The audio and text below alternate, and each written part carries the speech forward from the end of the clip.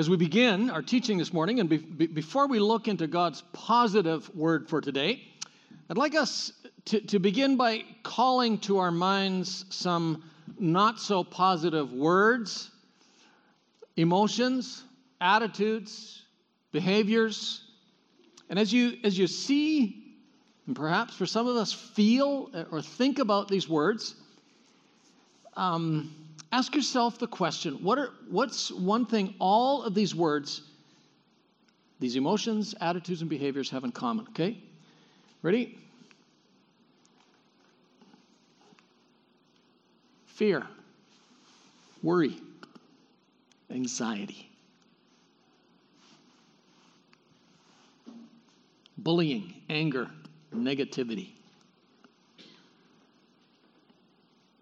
defeated, discouraged, disillusioned, and maybe even disengaged. As you think about it, is it not true that underneath, behind, permeating every single one of these is probably a not so healthy dose of no confidence? My guess is that most of us here have had the experience of somebody just stripping us bare to the bones with words, running us up and down and into the ground with a tirade of anger. And when it's over, somebody, often a total stranger, will come slipping over and say, I saw that. I wouldn't worry about it. I'm thinking she has a whole lot of insecurities. The number one thing we say about bullies is what? Oh man, they are just very insecure people. And what is insecurity? Basically, a lack of confidence. As I was studying this week, I thought of a father experience I had with our son as an emerging adult. Well, two experiences about the same issue. The possibly life-altering matter of getting a job. He was going for his first real job interview, and he was, anxious, I would say. Which to me was actually both a good sign and possibly a bad sign, right? I'd interviewed enough people to know that it's a bit of a caution flag if someone is overconfident, or at least appears that way, but at the same time, you want them to have just the right kind of confidence and the right amount of confidence. And he was not there. And for a moment, it took me into that pit of doubt as a parent. Have I done my job well enough in helping him be a confident person? I was confident he could do the job he was applying for, but was he? And would it show in the right kind of way? And if he didn't, was it my fault? He didn't ask my advice, and I had no idea whether he would be willing or able to receive it, but I knew that he needed that locker room prep talk, those final words before you go out onto the court for the big game, that only I could give. I knew my son. He was a bit of an introvert. Unless he knew the situation well, he was somewhat guarded. And I said, Mike, will you take it from me that I know the one thing that will give you an edge in this interview? I paused, not because I was waiting for him to say yes. I knew he wouldn't. I paused to allow him to get over in his mind that initial, what does Dad know reaction. I knew that at his age, Dad didn't know much. And then I said, Mike, I don't know if you'll get this job. And if you don't, I know there'll be another one. But there's one thing you can do to make it hard to turn you down. And I paused again. And I said, just walk into that room with your shoulders back, your head up, smile on your face, look them in the eye, and say, hi, I'm Mike. Thanks for this opportunity. Okay, was that one thing, or was that pastor's one thing, like 6 things, right? Why? Because I wanted him to look confident. And yes, he got the job. Several years later, he's finished college, and although he has a backup plan, it was not a career step kind of job, and out of the blue, well, sort of, maybe he got a call. Maybe there was some work behind the scenes that he didn't know about. But anyway, he got a call from a friend of ours who said, hey, Mike, welcome home. Would you have time for lunch tomorrow? And because he is now a college graduate, he's smart enough not to say, I don't know what I'll be doing tomorrow. He said, sure. And he came upstairs to my office and said, I just got a call from June. She wants to take me for lunch tomorrow. What do you think that's about? I said, well, I would guess it might have something to do with the job. I would say you need to assume she's going to offer you a job. Next morning, he got up earlier than usual, came upstairs into my office, and by this time he's a little older, which means Dad knows a little more than he did a few years ago. And he actually asked for my advice. He did. He asked for it. And I was ready, shoulders back, heads up. But then I heard what it was he was asking. So if this is a job interview, what should I wear? And I'm thinking, okay, maybe I am a good parent. My son's asking me what he should wear. You see, the last time there was a major discussion in our house about what to wear was when he was about 8 years old on a Sunday morning. He came out of his room. I was already at church, and LaDonna, of course, did the mom thing, had his clothes laid out for him to put on, nice chinos and a polo shirt. But he came out of his room and has said to her in a very definitive tone, I don't want to wear those pants with a crease. I want to wear jeans. The only reason you want me to wear those pants is because I'm a pastor's kid. LaDonna felt this pang in her heart, not because he wanted to wear jeans, but because we so desperately did not want our kids to have a negative experience with church because of us. And she laughed at him and she said, Mike, the reason you wear pressed pants with a crease is not because you're a pastor's kid, it's because your mom's a geek. And that's the last time he wore pants with a crease. That was pretty much the last line-drawing discussion we'd had about clothes, and now he's asking me what to wear. And I said to him, well, it's got to have a collar. It can't be jeans. It's got to be something other than board shoes. And I knew I'd done my job because he didn't scoff at it. He said, how about a polo shirt? I said, check. And he said, I'm pretty sure I have some chinos. Would you iron them for me? I said, check. But all I have is basketball shoes, board shoes, hiking boots. What do I do? I said, well, Mike, when you went off to college, we cleaned up your room. I happened to rescue that pair of dress shoes we bought for your high school grad for such a time as this. Why? Because I wanted him to look confident. The right amount of confident and the right kind of confident. Not just a confidence that says, if you don't take me like I am, shove it. That's an arrogant, self-centered, bluffing, insecurity kind of confidence, not genuine confidence. This morning, we're continuing in our letter by Paul to the church in the city of Philippi, a church that he had personally got started, but a church that's going through a pretty rough patch, and it's going to get worse. Paul knows it. They've embraced the good news of Jesus, of true life in him, but the life that they are now experiencing in the world around them is anything but smooth. On top of the normal ups and downs and challenges of life, they have three huge confidence-sucking forces threatening to take them out. First of all, the Roman Empire is increasingly clamping down on religions other than the secular religion of Rome, of Caesar. And being a gateway city, a colony, an official colony, city officials in Philippi want to show Rome they are a model city. And that means anybody who claims Jesus as Lord will be, well, marginalized at least, and persecuted is increasingly more likely. They have a second major confidence-draining circumstance. The Jewish religion, out of which Christianity was born, and in which Christianity at this time is still a sect, a subset. The Jewish religious leaders, one of whom used to be Paul, right? The Jewish religious leaders saw Jesus as their competition rather than the completion of God's plan that began after the fall. We're going to hear more of that in a little bit.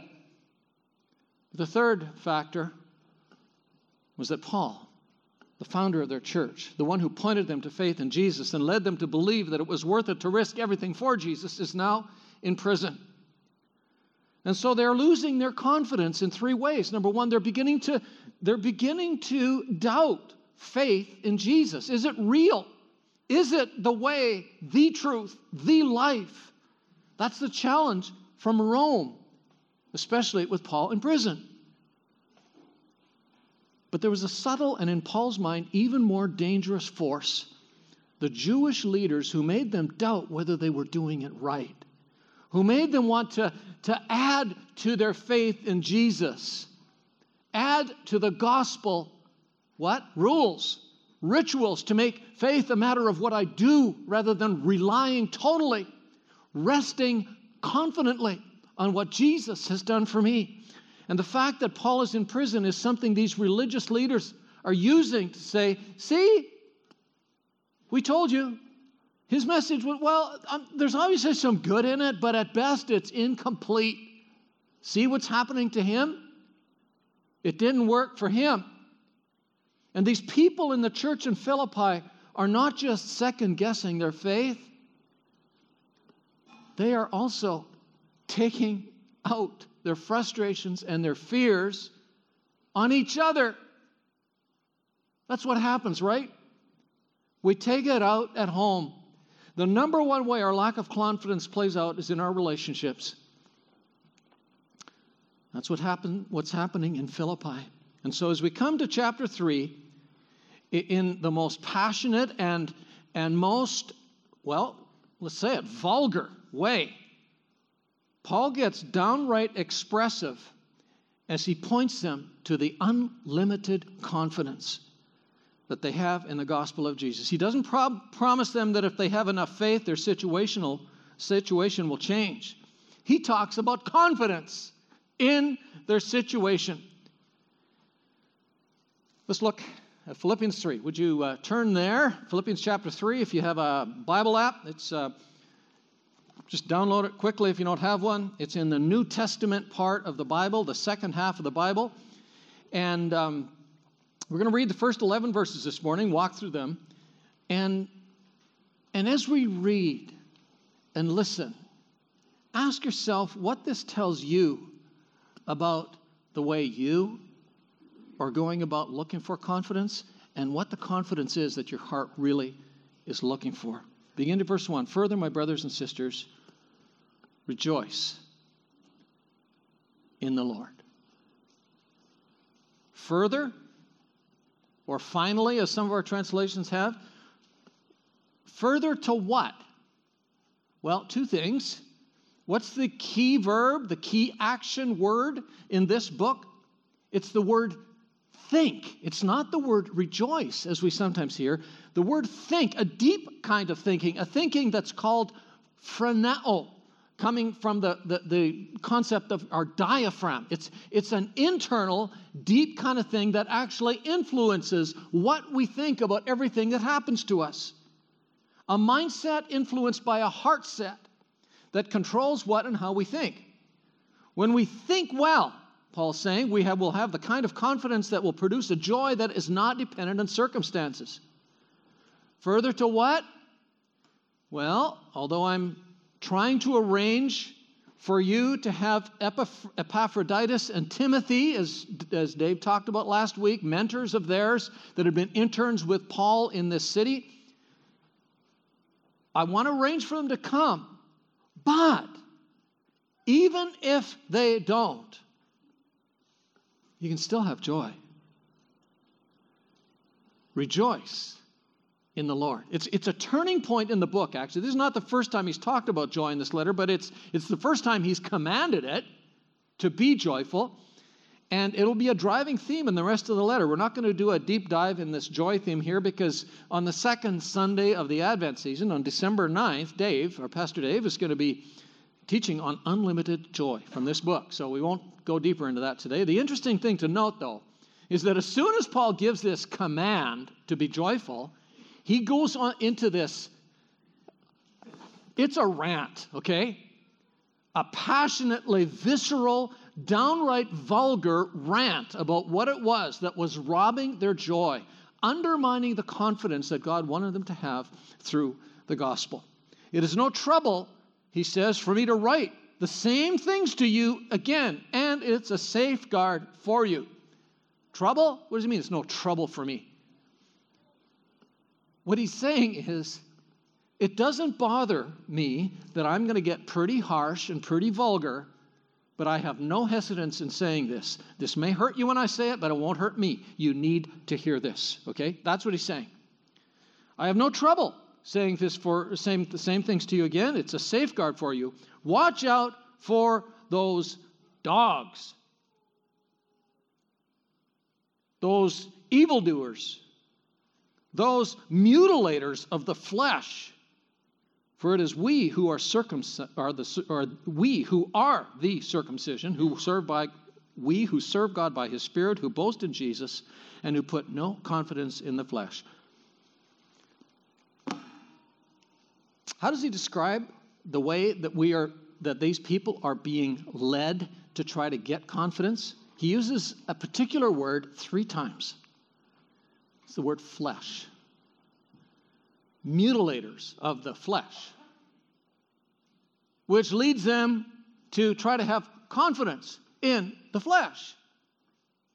Verse 4, no confidence in the flesh. Flesh is one of those words that's used as a word picture in the New Testament particularly. Flesh, especially in Paul's letters, is used in several different ways. Sometimes it's used very literally and neutrally. Actually, not negatively at all, but positively, to talk about the body. The physical part of us, as opposed to the inner, the spiritual, or even the psychological dimension. Sometimes, like here, and quite often in Paul, it is used more negatively to talk about something that is self-driven, as opposed to being sourced from God, or as opposed to being spirit-driven. Anything that does not factor God into the equation, anything I can say or do based on my own physical and mental ability apart from God, that's flesh, which always has its limits. And it's when we push into these limits, or when life puts us into those limits for us, that we become worried, anxious, fearful, angry, all those words. But it's a special kind of self-confidence, flesh confidence, that makes Paul angry. It's a self-confidence that is rooted in religion. Well, not really rooted in religion. It's rooted in the fall. And religion becomes a means, a thing I do to show that I can do life apart from what God has really done to give me the kind of confidence in what God desires for me, the way He desires for me to live.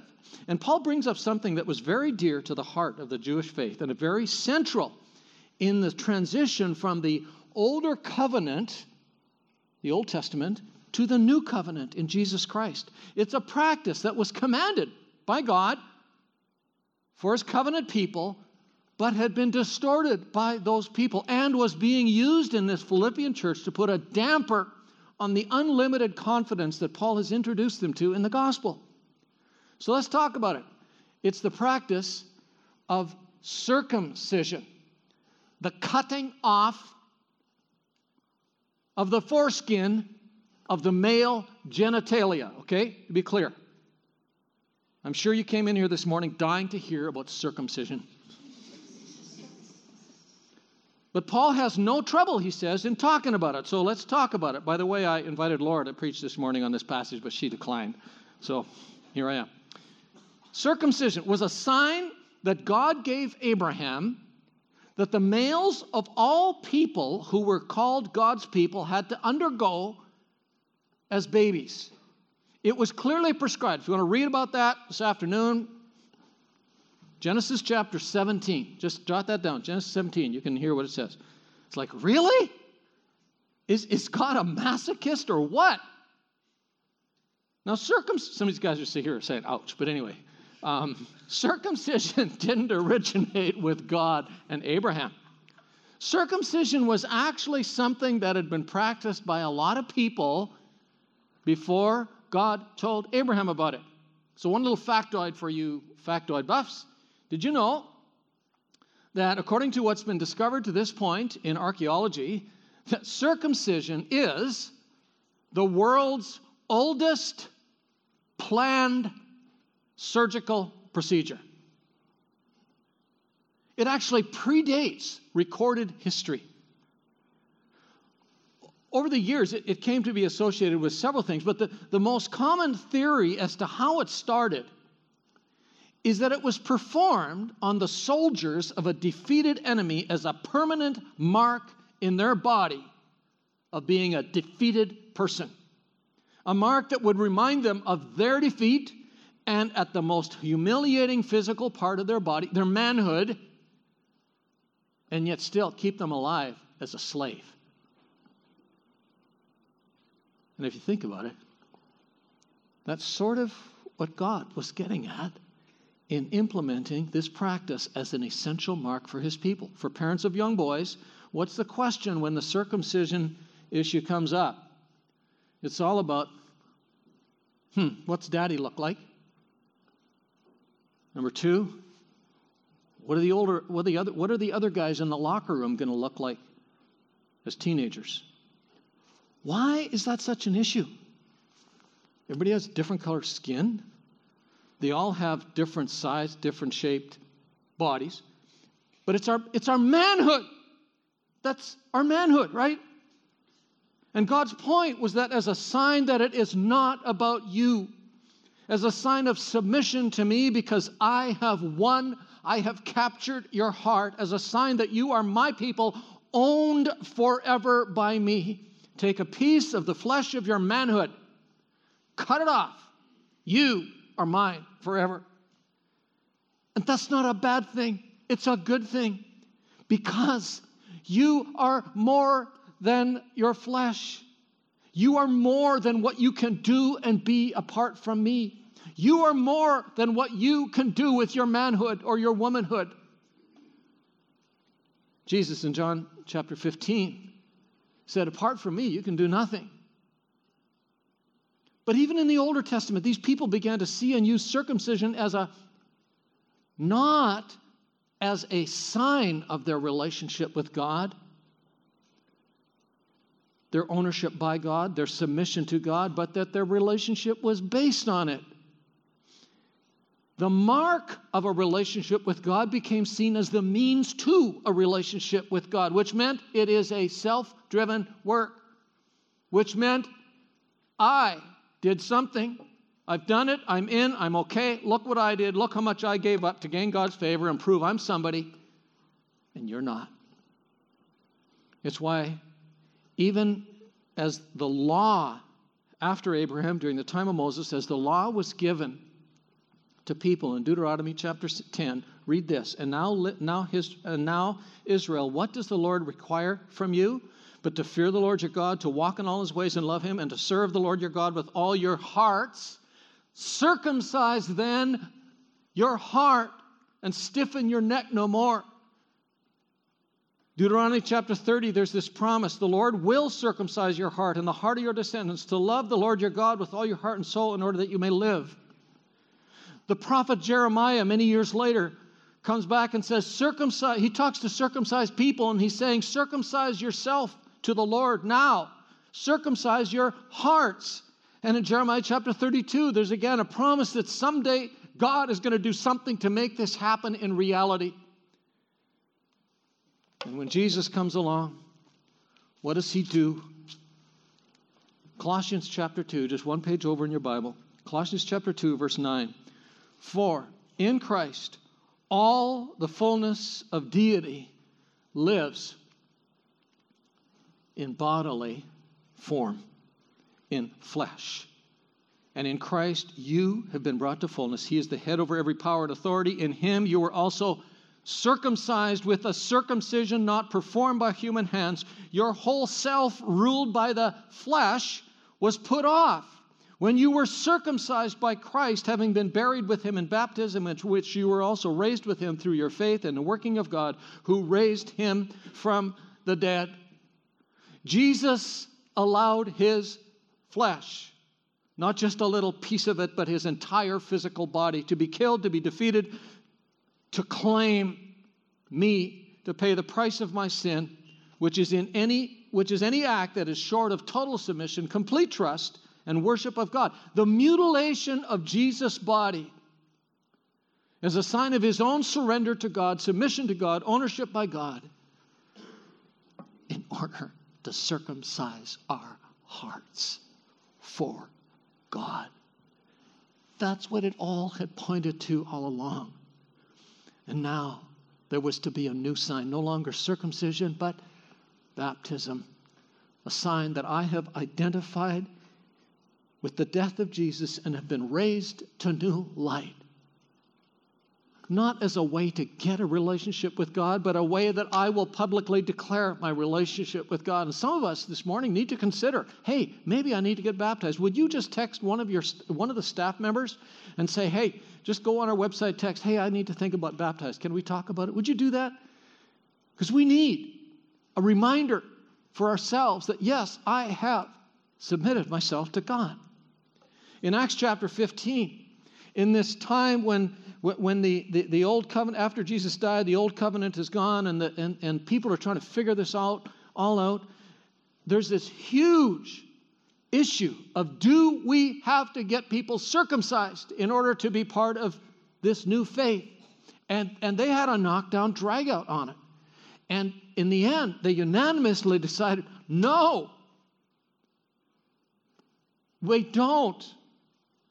Because it's not about what we do. It's about what Jesus has done.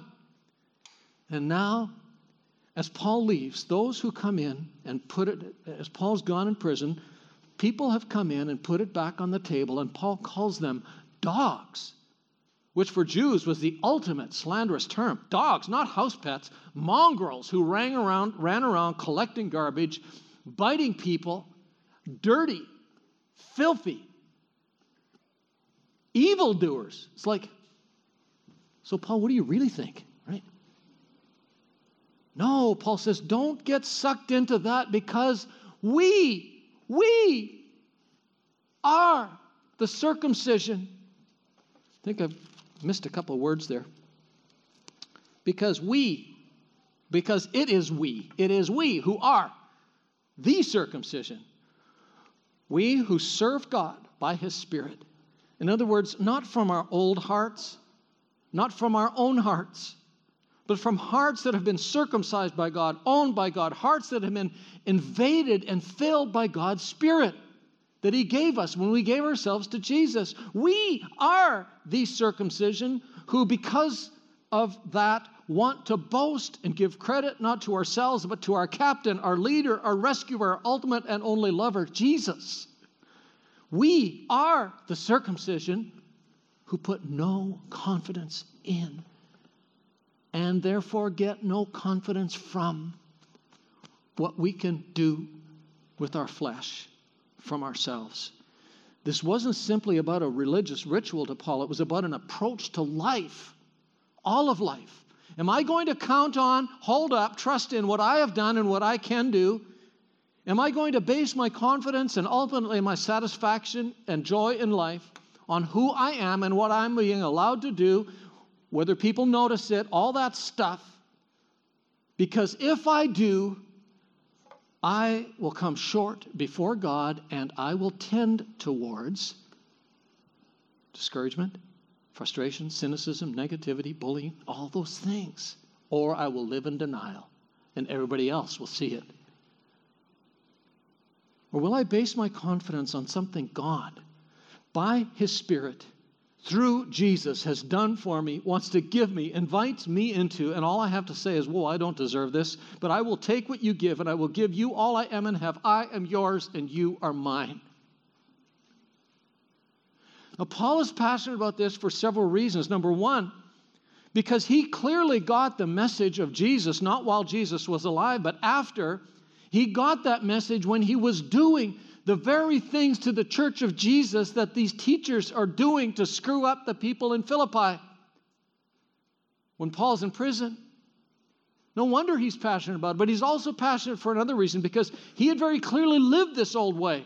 He was one who could pull it off better than anyone. He had the credentials and the credits to prove it.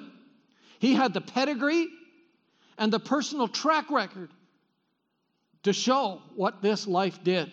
He talks about that pedigree, middle of verse 4. If someone else thinks they have reasons to put confidence in the flesh, I'll put myself up against them any day. Circumcised on the 8th day of the people of Israel, not just the people of Israel, the tribe of Benjamin, a Hebrew of the Hebrews. That was me. That's my pedigree. That's what I'm from. And not only did he have the pedigree, but he took that pedigree and he worked it. In regard to the law, I was a Pharisee. I did everything perfectly right. As for zeal, devotion, I persecuted the church who was doing away with this old way of life. As for righteousness based on the law, totally blameless. And what did it make me into?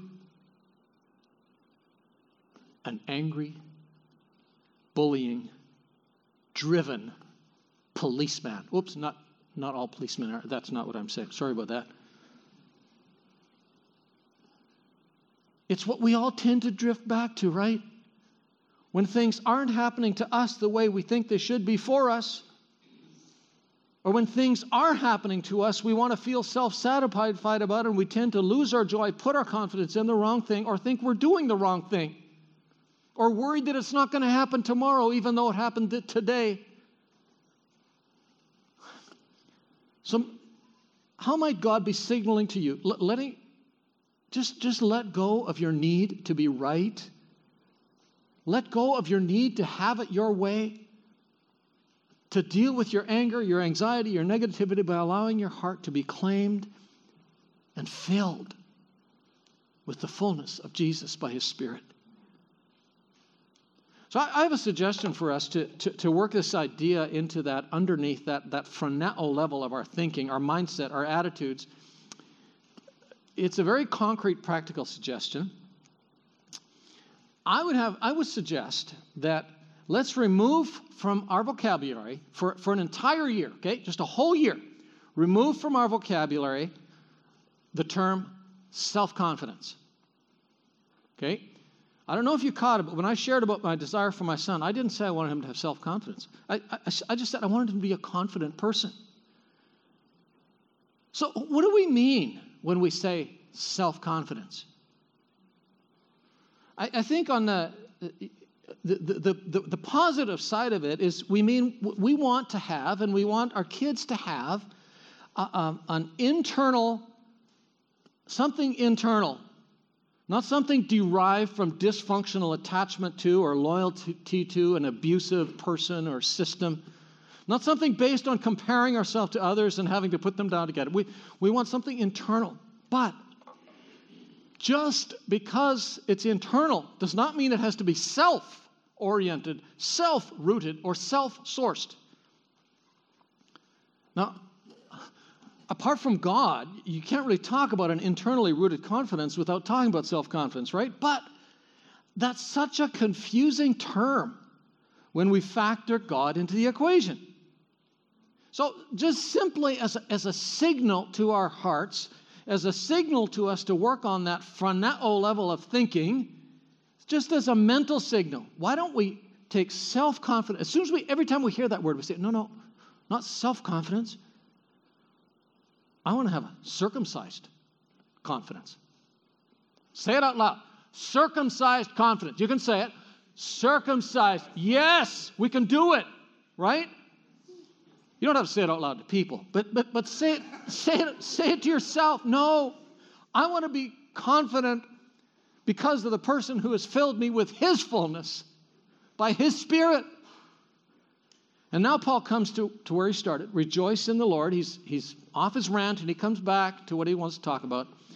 And he tells us just basically what we need to do to get and maintain that confidence. It's simply to allow and to teach myself to believe that my rootedness in Jesus, my relationship with Jesus, is all I need as a foundation for confidence. That's what to rejoice in the Lord means. Joy is not an emotion that is self-generated. It's actually not an emotion. It's a deep down internal attitude. Phroneo. It's an internal condition, not a circumstance-related feeling. We get it and developing it by allowing the truth of what happened to me through the gospel affect everything I see, everything. Joy is a really key sign of a gospel-rooted confidence. Okay? And so how do I grow in that confidence?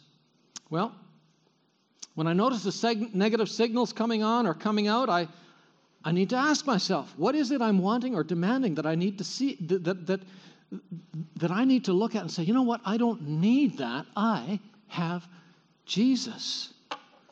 Verses 7 to 9. Listen to this. Whatever things were gains to me, I now consider loss for the sake of Christ. What's more, I consider everything a loss because of the surpassing worth of knowing Christ Jesus my Lord, for whose sake I have lost every single thing.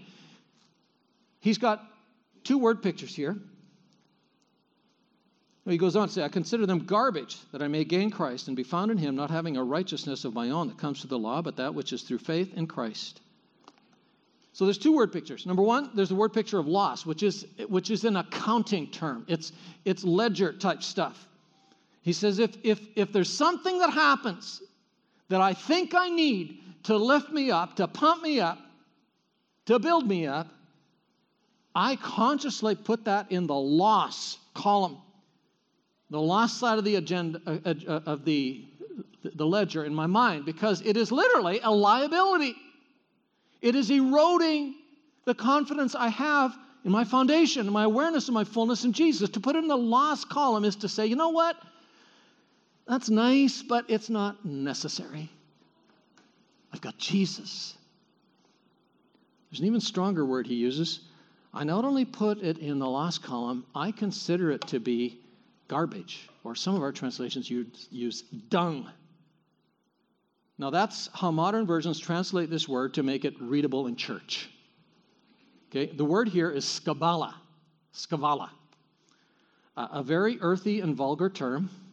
It's a term that if camels had had bumper stickers on their butts, they would have read, Skavala happens, okay?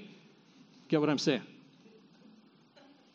I consider everything that I have lost, relatively speaking, Paul had lost a lot, status, probably income, a family inheritance, all that stuff, Skavala, compared to the value of knowing Jesus. It was the concern that my mentor had. I've shared with you when I was 22 years old. It was my first collapsed lung. I was laying in the ICU, and I said, this shouldn't happen to me. My body's never failed me. I'm an athlete. Went on talking, and finally he said, Mel, maybe this is happening because it sounds to me like you're counting an awful lot on your body. There's an awful lot more to count on, Mel. I've never forgot that. That's what happens. Letting go of all the need for whatever it is I think I need, that I'm using to get confidence and to build my confidence. That's the foundation. And how do I build on that? Well, simply pursue knowing Jesus more in and through it all. I want to know, he says, the power of his resurrection. He's not talking about doing powerful things like miracles. He's talking about the internal confidence, the powerful confidence that nothing can shake me, nothing can move me, nothing can be taken away from me that will trip me up or take me out. I am strong in him. Isaiah 40, those whose hope is in the Lord will renew their strength, rise on wings like eagles, run and not be weary, walk and not faint. That's the power of the resurrection. I want to know the fellowship of his sufferings, becoming like him in his death. That's a harder one.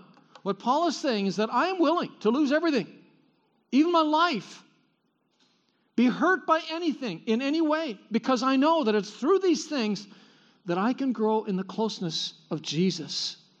LaDonna and I are in the process of getting to know a couple with whom we sort of had this sense of connection, and before even really getting to know them, and as we got to know each other's stories, we realized that both of us have experienced pain and hurt in the very same kind of way. There's a bond. And Paul says, if I want to experience a relationship with Jesus, I need to be willing to be hurt by life, tested like Jesus, and in that, to connect with him on a deeper level. He is there. He is there with you. He is there for you. He is there to be a friend to you. Here's another Jewish follower of Jesus, many centuries after Paul, a survivor of a Holocaust concentration camp, having lost family members in that camp, Corrie ten Boom, who struggled with bitterness and anger at her tormentors, but ultimately and personally came to a point of forgiveness for them, puts it in a very simple but powerful perspective. If you look at the world and count on the world, you'll be distressed. If you look inside of yourself, you'll be depressed. If you look to Jesus, you'll be at rest. Self-confidence? No, it's way richer, more powerful, more enduring than that.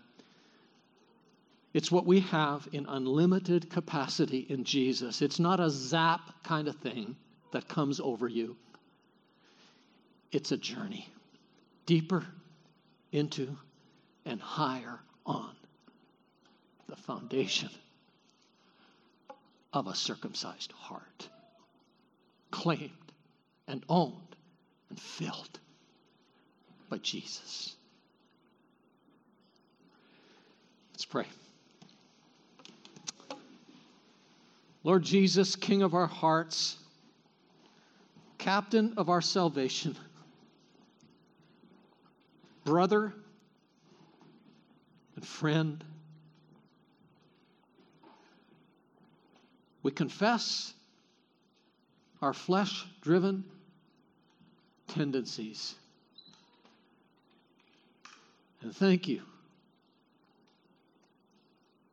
that we can live in restful, humble confidence of the fullness of your Spirit from hearts that have been captured and owned by your amazing love.